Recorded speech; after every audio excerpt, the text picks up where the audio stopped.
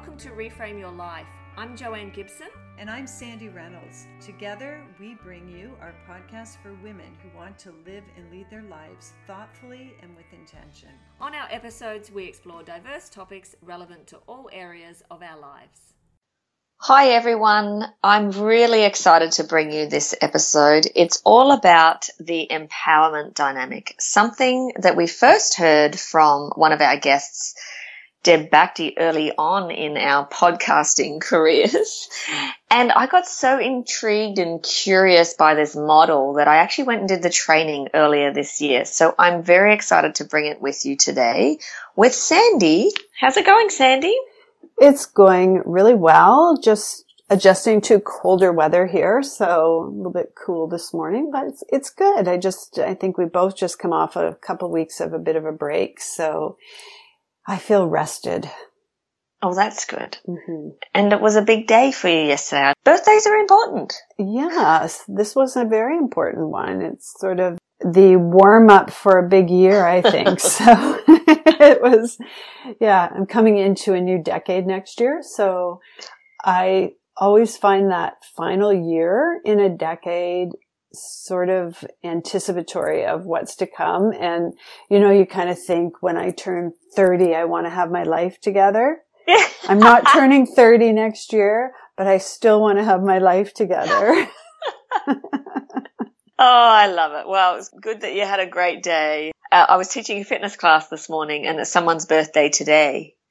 So I said, be careful because your heart rate maximum is 1 beat per minute less yesterday than it was today.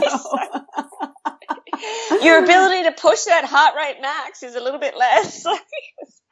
Well, it's so funny. I was out walking today and I was really swinging my arms and I passed this man and he said to me, "Oh, I really like your arm swing." And I thought, I guess that's how the kinds of compliments you get now at this age of life. Oh, that is funny. Well, it's really great to have you. And I think this is going to be a really fun episode. The empowerment dynamic, also called the 3 vital questions. So we're going to be talking about some questions and going to be talking about this dynamic, but it's all rooted in the fact that everyone experiences drama and how we experience it, how we react to it, and the steps we choose to take as a result of it is really in our control. So there is, right? I mean, there's drama everywhere. I mean, cast your mind back to working in organizations, Sandy, and thinking about the drama that was in the workplace. What kind of words come to mind when you think of drama? Oh, you know what? We can even say family drama too. Really? Or friend drama. Like what comes to mind when I say relationship drama? Disappointment, frustration, just awkward tension between people, confrontation. It's like energy wasting, isn't it? Mm-hmm. And I remember I used to be full of drama. Mine was probably more family-oriented drama. Not my family, because my family's perfect, right? And I remember some of our earlier conversations, like I was just stuck in the drama. And those words are all negative, gossip, backstabbing, exhaustion, finger pointing, blaming. They're all negative words. But drama is part of our human experience. It's going to come up in our lives, whether it be about people or whether it be certain situations that we don't like, certain situations that we find ourselves in that we're not happy to be in. That can all be related to drama depending on how you act and react to those things. But just a little stat on workplace drama. So when we were researching this, we Googled workplace drama. Corporate publishers of the Myers-Briggs assessment and the Conflict Mode Instrument commissioned a study on workplace conflict. And they found that in 2008, US employees spent 2.8 hours per week dealing with conflict. This amounts to about $359 billion in paid hours. Wow. Isn't that crazy? And conflict, got to be able to have conflict that's related to task and project and things. Conflict that's related to drama, we don't want to be involved in that. So I found that really interesting. And when I did the research, this was the latest. Everyone was citing this study, basically. Okay. I was driving downtown Toronto at rush hour last Friday night. So there were just hundreds of people pouring out of buildings, and I was noticing how unhappy most of them looked. And I was like, wow, this is Friday night. So it looked like the end of a long week for everybody. And the thought crossed my mind. Sometimes I think people need to create a little drama just to break the boredom of their work. I don't know. What do you think? Yeah, I agree. I think what I've experienced during times of organizational change, people just get so wrapped up in stuff that's out of their control, and they make a lot of stories. And so that's a situation, right? A situation that they don't like. Because drama can come when it's related to people or a situation or a circumstance. So they kind of get themselves in a bit of a tiz. You know, I know someone who's going through organizational change right now. And they're at the management level, so they're at a decision-making level. So from their perspective, this is an amazing time. They're going to grow their team. It's going to be awesome. Then they actually spoke to their staff and said, oh my gosh, I had no idea what people were thinking and what people were saying to each other. Are there going to be layoffs? Is this going to happen? What does this mean? Et cetera, et cetera. And I'm not saying that they shouldn't think like that. It's very hard when you feed off each other in a team like that. You can start creating stories based on not knowing and based on some drama. Right. But I think you're right. I think there are people who thrive on the drama that is detrimental at the end of the day to their health and their relationships. Yeah. And I like the storytelling part of it, because people are trying to make sense of what's happening. And depending where you are in the organization, you may not have information to fill in the gaps. So people start to create their own story to try and resolve that tension of not really knowing what's going on. None of us are immune to drama. There is drama all around. And just speaking on the management side, as much as 40% of their time they spend dealing with drama and or interpersonal conflict in their organizations. 40%. And it's a kind of sounds like a cycle to me, because it's like you're spending 40% of your time dealing with these things, essentially putting out fires. Then it just slows down the whole process of what you're trying to accomplish, which just creates more anxiety and feeds into that drama again, right? It's like a catch-22 in a way. So I love what we're going to be talking about, because we understand that in all of our relationships, but especially, you know, I think at work, because we spend so much time at work and with the people that we work with, that can escalate the drama. So I love that we're going to have this conversation today. So let's launch in. The 3 vital questions enable us to basically have more effective relationships in our lives. So we'll go through them, Sandy, and then we'll kind of break them down a little bit. So the very, very first vital question is, where are you putting your focus? Are you putting it on problems, or are you putting it on outcomes? The second one is, how are you relating to others? How are you relating to what's going on around you? Are you relating in a positive way, or are you relating in a negative way? And then the last one is, as a result of all that, what actions are you taking? So you can kind of start seeing the flow already, right? If you put your focus based in a problem orientation, it's going to impact how you relate to others, which of course is going to impact the actions you take, right? Oh, this is huge. Right now, I just thought of 3 people that I'm going to direct to this podcast once we post it, because I've just been having conversation with someone in the midst of an organizational change. And as a leader in that organization, what he's trying to do is get people to put their focus on what they're trying to accomplish and not on the problems in the situation. And I think that a lot of leaders end up in that struggle, where people are just continually focused on the problems and not on the outcomes. Yeah, that's right. Because things happen. I mean, you've given a good organizational example there. We can do a personal example. Things happen. We get diagnosed with cancer. Family members die. We get laid off. Are we most effective if we focus on that problem, or are we most effective if we focus on the outcome? Well, the outcome of, I want to get through this cancer. It sucks. I don't like it, of course. But what do I need to do to get through it to be as healthy as I possibly can be? So right away, I'm thinking of Gord Downie and how he totally inspired Canadians this past year after being diagnosed with a brain tumor that ultimately killed him, and how he made this choice to really look at, I have this diagnosis, and now my choice is, how am I going to really live and use the time remaining in a way that's going to have the best and greatest impact in my life, right? Yeah. And for his relationships too. I mean, his fans, of course. So they did this amazing tour. He shared, there was obviously a time where his band members and his family and close friends were coming to terms with his diagnosis before he shared it out.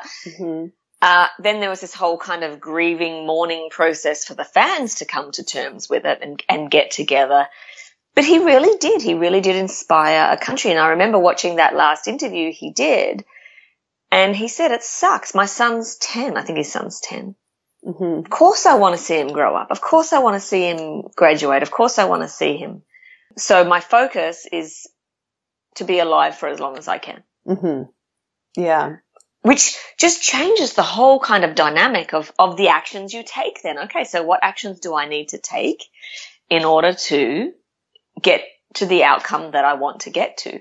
Oh my gosh. This is so good for me today, Joanne. Like, I just going into doing some planning for the coming year.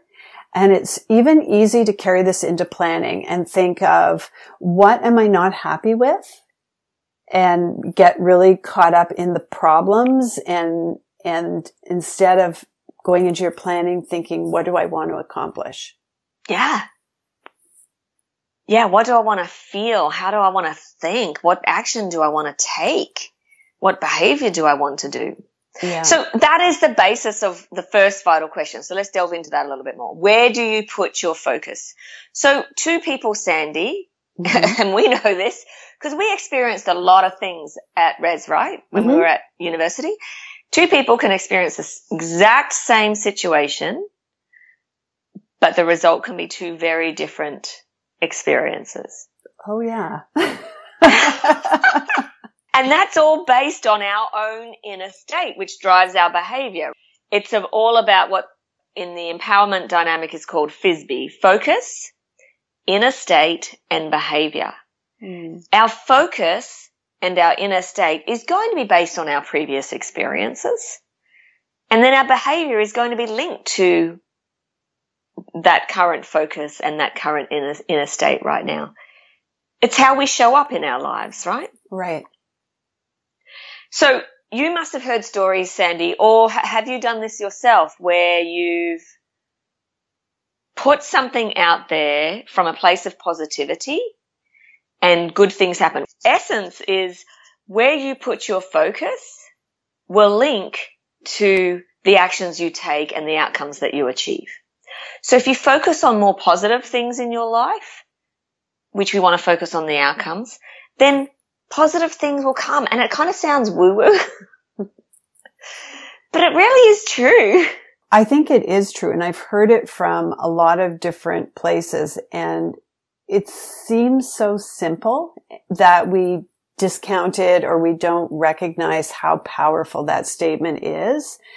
But what you have in your life is a result of where you focus. So it applies to everything in your life, I think. If you if you are out of shape, it's because you have failed to put your focus on taking care of your body. And Right. it's simple. I think there's a woo-woo level in it where it can manifest itself in a really way that, like my vision board, where I put a picture on it and then looked at it 6 months later and realized that, oh my goodness, I went there and I didn't even know where it was when I put it on my vision board, and I didn't even think about it again until 6 months later. And then I recognized that I'd been there. So there's that part of it. But I think there's just a very practical side of this equation as well. Yeah, I agree. I was Skyping with the in-laws the past weekend, and they've often said, you're lucky everything works out for you.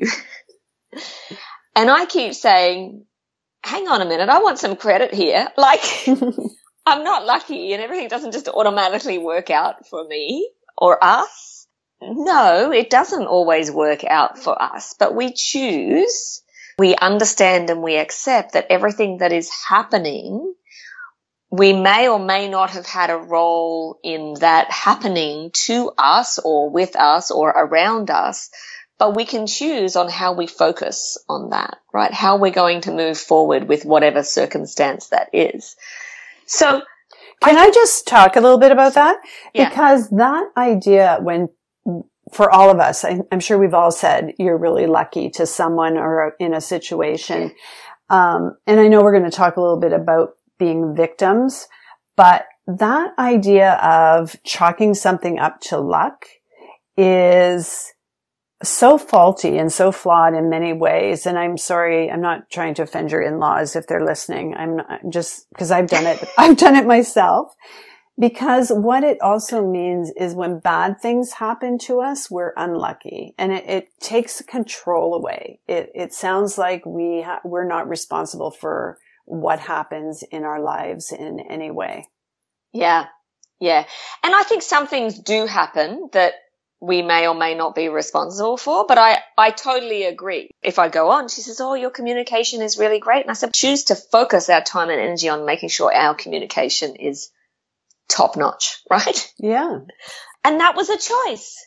Choose to try and have a bit more of a positive, outcome-oriented focus. And back to that woo-woo thing, Sandy, this is where it goes from not being woo-woo to being practical. Who do you want to hang out with? Who do you want to engage with? Do you want to engage with someone who's always based in the problem orientation of it can't be fixed or woe is me or whatever? Or do you want to hang out with people who are a little bit more positive? So I do believe that's where it kind of goes from woo-woo to you put it out there, and then you can get business and clients and opportunities and deeper relationships because those people come. They want to hang out with more that person who's like, yeah, how can we work on this together? Or how can we get a positive solution? Or how can we get an awesome outcome? Rather than, yeah, not my problem. Good luck with that. So it's always thinking about what is your focus in reaction to the problem or the drama.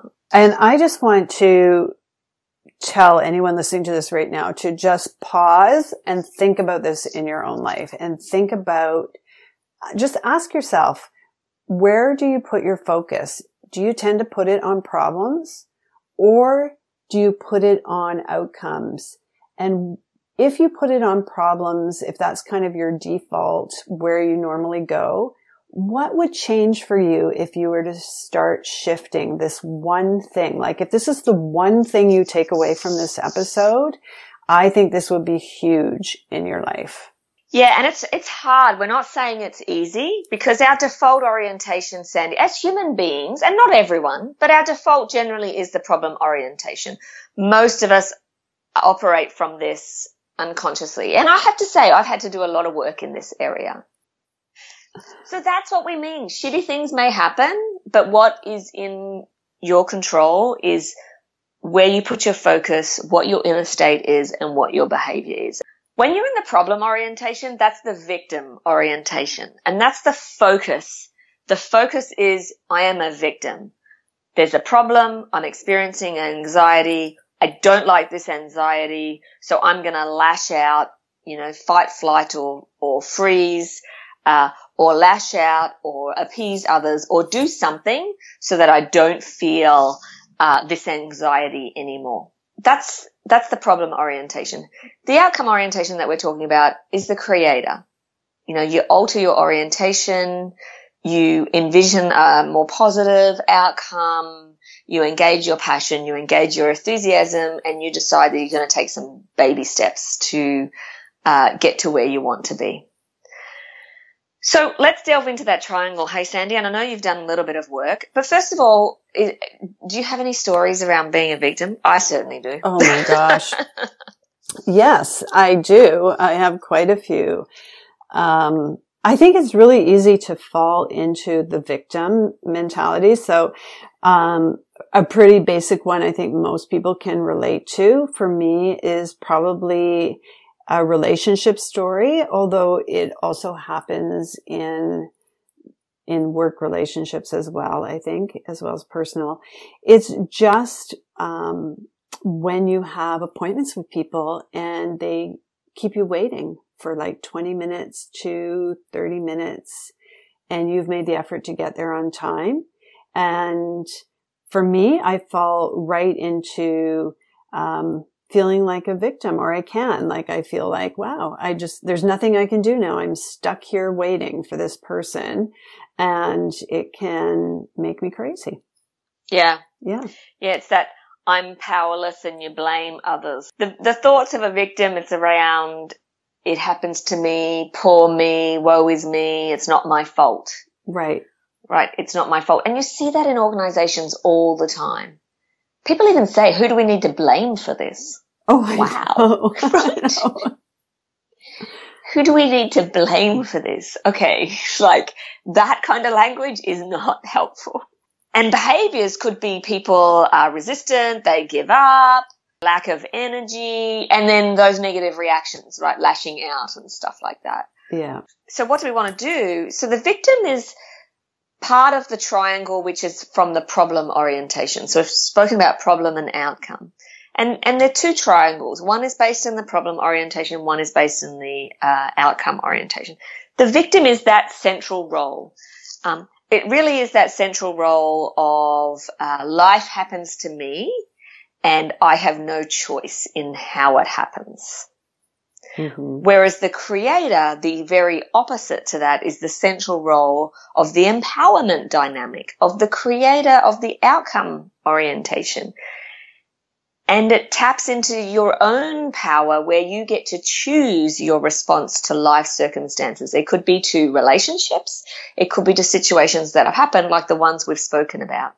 Yep, shitty things could happen, but what is in your control is how you choose. Do you choose to be, result-oriented, goal-oriented, outcome-oriented, positive-focused, or do you choose to be the victim? Mm-hmm. So I have really embraced the creator role in the cooking area now. That's good. Like, I love it. And it's been circumstances because, actually studying and things like that, and we're kind of eating in a new way, but it really has harnessed my energy around it, and he is loving it. So we don't have those horrible negative arguments around food anymore. He's loving that I'm creating food and creating delicious things. He's loving that he's being fed because he doesn't have a lot of time for anything else at this point. And yeah, it's just, I don't know, it just engaged my passion in a different way, I suppose. Oh, I think that's great. And that's a good example of making a shift, right? From being a victim to what can I do in this situation? To be more outcome focused. So the persecutor fears either their own victimhood or being victimized by others, either a person, a condition, or a situation. So this is all linked. Even though it's a triangle, it's all kind of connected. And then we could be an aggressor towards others. And we could want to control and dominate to get what we want. And so related back to my food story, that's exactly how I was. I felt like I was a victim, so then I persecuted my husband at the same time. Mm-hmm. So I think that's a good example of how you can be many of these roles at the same time, right, in different circumstances and in different situations. So I did. I totally persecuted. I mean, how horrible is that? Like, this is I sound really bitchy. And I was, you know, I really was. So like Sandy said, take a pause. Like, when have you been a little bit horrible to people? Maybe a bit passive aggressive. Maybe persecuted people to keep them down. Oh, so I just did this recently. So clearly a theme for me, if anybody is listening that knows me, I'm always on time. I just, not always. There has to be a good reason for me not to be on time. Generally, if I say I'm going to meet you at a certain time, I'm going to be there at that time. And, it's a value to me. And so I had an appointment with the bank, and I was already in a bad mood about the bank anyway, because I had to jump through so many hoops to get through to them. I don't know if you've ever tried calling a bank, but you have to put in every freaking number that is related to you, your bank card number, this number, that number, what, you know, you go through all of this stuff to make an appointment. And all I wanted to do is just talk to someone about a screw up on my account. So I finally get an appointment, and now I have to make a trip to the bank. And I get there and I say to the receptionist that I'm here for my 2:00 appointment. And the receptionist says to me, well, she's in a meeting right now, so I'm not sure how long it's going to be. And I just looked at him and I was like, man, I should have been like super persecutor. I should have, if that was like a superpower I had in the moment. And I just looked at him and I said, I don't care what she's doing. I had a 2:00 appointment, and I've worked my schedule to come in here to deal with your problem. So I will be here for 15 minutes, and I would like to have that problem resolved before I left. Like, I was just, he looked at me like with terror in his eyes. Like, so she quickly came out and got me sorted. But it was like, and it wasn't like, the difference with being a creator, I think, is partly in how you treat other people, because I did not care what was going on in anybody's life or what their situation was. I was just ready to rip a strip off someone if they didn't come out right away. So I can be a persecutor. Because you were already coming in as a victim, right? Why do I have to do this? Yep, you were coming in as a victim, so you went straight into persecute. And that's a great example. You were on guard already. You were self-righteous. Oh, yeah. And you were dominating and controlling. That's totally a persecutor way of being. And what you said there, Sandy, about intention is totally right. The opposite in the outcome-oriented triangle, the opposite to persecutor, is a challenger. And the fundamental difference here is the intention behind what you're doing. Mm. And like you said, you went in with like that victim orientation, and I'm going to show you guys, you know, that was kind of the intention. So the intention goes from persecutor of putting down to challenger of building up.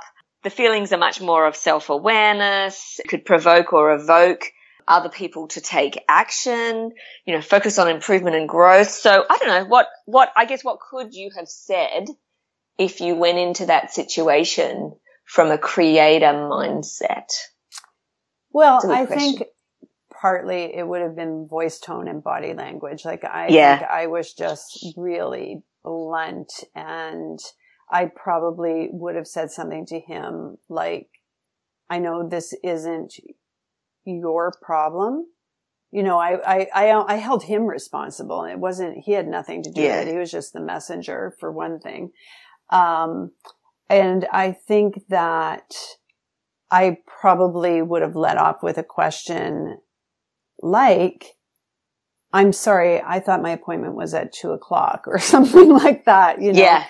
And can we just clarify that, you know, to make sure that I had my facts right or whatever. I just went on attack mode. Like there was like, and this is people listening, you know, if they thought I was perfect, our listeners, I'm just going to like, knock myself off the pedestal. I was so angry that I then phoned my sister from the reception area and went on about the situation, knowing that he could hear me. How bad was that? Like, I was so on this mode that day. I said to her, do you have a minute? I just have to tell you, I'm at the bank. Blah, blah, blah, blah, blah. Like, you've heard those conversations where people are going on their phone in public. I was that person. Like, just totally going on about the situation. I know.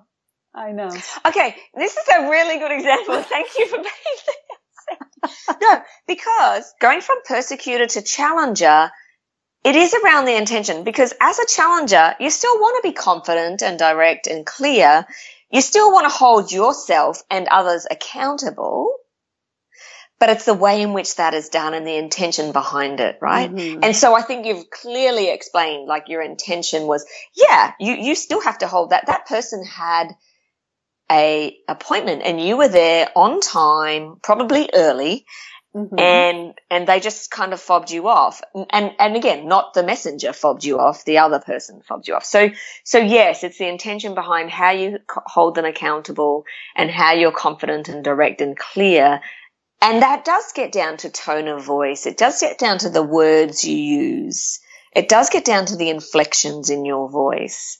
And this is one where I struggle a lot, because I like challenging, like I really do. And coaches, that is part of our role, to challenge too. And I'm always checking in with myself. What is the intention? Are you doing this to show someone up, to show that you know best, to show that you have the answer, to show that they can't stick to their commitment or they can't stick to what they said they were going to do and all that kind of stuff? Or are you doing it from that place of love and positive intention to help them grow? And then the final piece of the triangle from a problem orientation is when you're a rescuer. And I think taking another pause here for people and really getting them to ask themselves, have they been the rescuer? Have they been the pain reliever, the poor you, ensuring that the victim stays down? Really, that's where it's coming from. Pretend to do it from a place of, I'm just trying to help. It can also come from a place that you and I have spoken with a lot. If I please others, they will like me and they will support me and they will love me.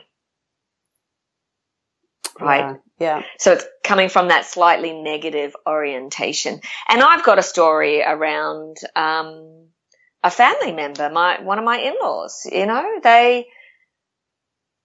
We both my husband and I played rescuer a lot. And we finally kind of thought, okay, like, this is not we need to support that person, to coach them, to build them up. Because when we're rescuing people, we're basically persecuting them and saying, you're not good enough to be able to get out of the situation yourself. Mm-hmm. Yeah. So the opposite is the coach. A coach supports, assists, facilitates the creator in that person, helps them create what they want, manifest that desired outcome, uses inquiry, empowers, understands that people will get there. They are resourceful. They will find a way. I think parents can find themselves a lot in the rescuer situation. Yes. I was just thinking this happens a lot in meetings with people. So I'm not going to use one about being late again, but how often have you been in a meeting where somebody was supposed to get something done and they pulled the victim card out, well, I'm really sorry. I know I said I'd have this done for today, but company on the weekend and my dog was sick and blah, blah, blah. And, they go through a bunch of stuff and then you rescue them. Yeah. Right? And then you say, I'm sorry. That sounds really tough. Well, you'll just try and work around it. Yeah. I think you kind of jump in to save the day and make it okay that they didn't get it achieved, rather than trying to empower and from a place of positive intent, ask them what they learned from that situation, what they could do differently next time. Right. Right? Did they leave it last minute? Because, you know, that's why they were trying to do it on the weekend and the dog, blah, blah, blah. So what could they do differently next time to empower them and not keep them in that kind of victim mindset? Mm-hmm. I couldn't do it because, or persecute them for not getting it done. Right. It was so funny as you say this. My husband used to work with a guy who every time he came to work on a Monday, he was always late and he always had a reason. And it was so funny, like the reasons, they would just laugh about them. The reasons were like, oh, the cat stepped on the alarm clock and turned it off. You know, like, wow. I think I worked with this person. I worked with a woman once who came in late all the time. And you know, I have to tell you, this was one of her excuses. Maybe these two people should get together. She said, I don't get paid enough to have an alarm service.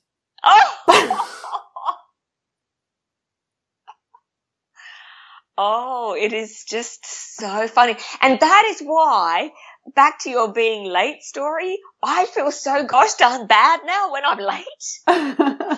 Because I know that was totally in my power and in my control. Yeah. You know, I didn't have to send that email, or I could have set the alarm a little bit earlier, or I didn't have to put the washing on, or like I can't blame being late. Being late is not a, you know, like. Well, as soon as you know you're going to be late, give the person a courtesy text or a call, right? So they know. Don't just leave them. Yeah. Yeah, and if someone is doing that, don't say, it's okay. Exactly. Encourage them. So what will you do differently next time? Exactly. I think that's, yeah. It's true. You are going from that rescuer, oh yeah, I'll make it okay that you're late, to that coach. Now, I know you can't do this necessarily with all situations. Check in with yourself when you are rescuing. The coach holds the creator accountable for taking the steps necessary to move forward. The coach believes that the creator can do it. So that's the two triangles from the orientation. Where are you putting your focus? And how are you relating to others? Are you relating to others from a problem or a outcome orientation? And then the last vital question is so then what action are you taking? And that links right back to the front. You know, where you focus on will determine what action you take. Are you reacting to problems?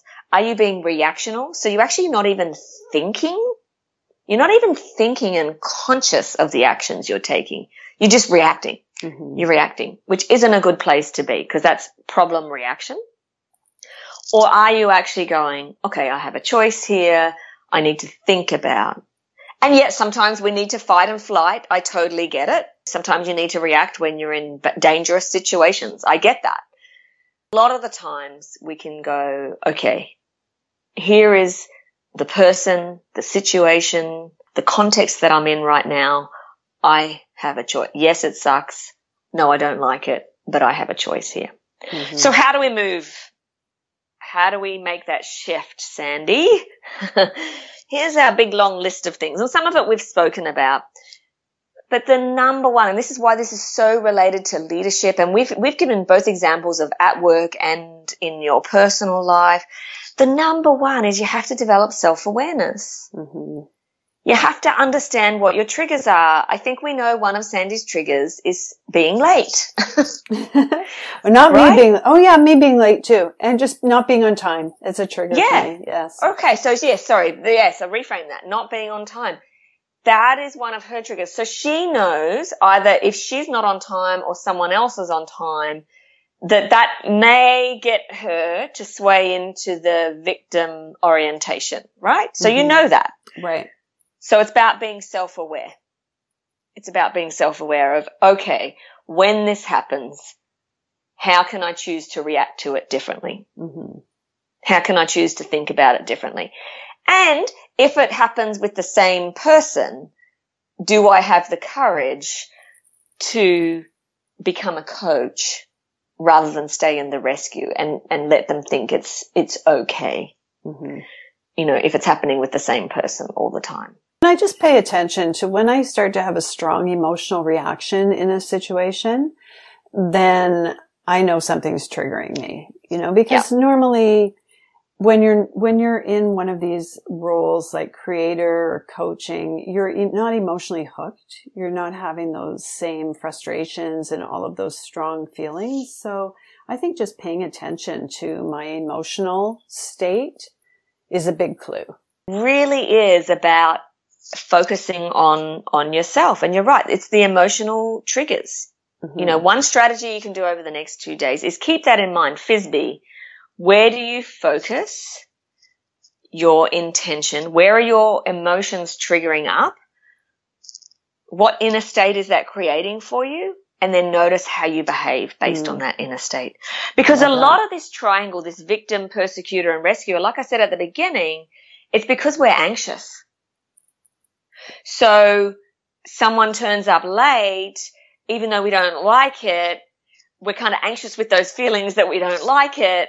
So we rescue them and make it okay, right? Mm-hmm. Instead of addressing some of those feelings. So we try and do what we can with that dynamic tension. We try and make it okay for us too. And that causes us to be in that kind of victim orientation rather than the creator.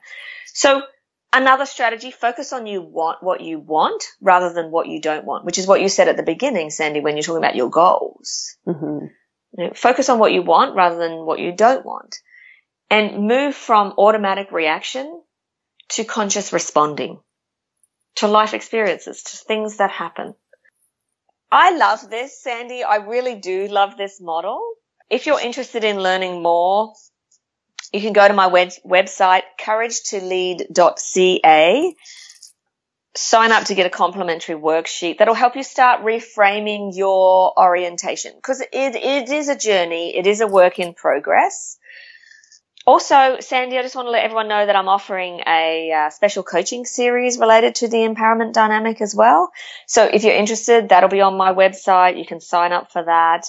And as we've mentioned, it's great for organizations. So if anyone's a little bit more curious on how this relates to organizations or what can be done relating it to organizational effectiveness, as we said, a lot of wasted energy around drama and around conflict.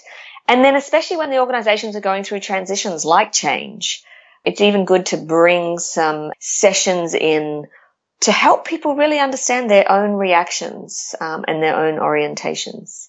I think that's great, Joanne. What I think is the mark of a really good program or methodology of any sort is that it affects all areas of your life. When I hear something that I think I can use this with my kids, I can use this with my partner, I can use this in my life with my family and friends, and I can take this into the office and use this in a change initiative or to help my team function better, then I know that the information that I'm learning or that's been being taught is really transformative. Yeah, thanks for saying that. I did mention about being a rescuer could be related to parents. And I think absolutely, like this model could be related to anyone, because there are a lot of parents who are in the rescue mode because they don't like that anxiety of seeing their child be hurt, whatever way that hurt is, right? Mm-hmm. But when you're in that rescue mode, well, you're not allowing and enabling the growth and the learning and the development that comes with learning that perhaps things don't go the way we always think they're going to go. Exactly. That safe hurt, if you like. So totally, yeah, thanks for saying that. It does really interject with all areas of our life. So and you know what, if you just want to chat, just send me a note and I'd be happy to. I'm going to be bringing this into certainly our podcast a lot more, because I really, I think from my experience, I've played the victim and I've played the rescuer, and I've really had those kind of aha moments and that transformation of really trying to go, right, okay, what is it that I really want here, and how do I want to put my best foot forward? So I want to just leave with a quote. It is from the book. The author of this model, the designer of this model, actually wrote a book that really kind of illustrated these different roles. So here it is. while you may not directly cause everything that happens to you, you do have the capacity to choose your response to circumstances. And you have a great deal more responsibility for what appears in your life than you might want to admit. One of the biggest challenges is waking up to this reality, making the shift happen on a daily basis, and working to stay awake. So that is from the book, The Power of TED. I'll have links to The Power of TED as well.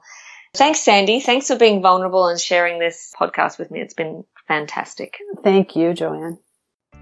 Hi, Life Reframers. Did you enjoy our episode today? If so, please leave a review on iTunes or Google Play. Also, check us out on all our social media avenues via reframeyourlife.ca.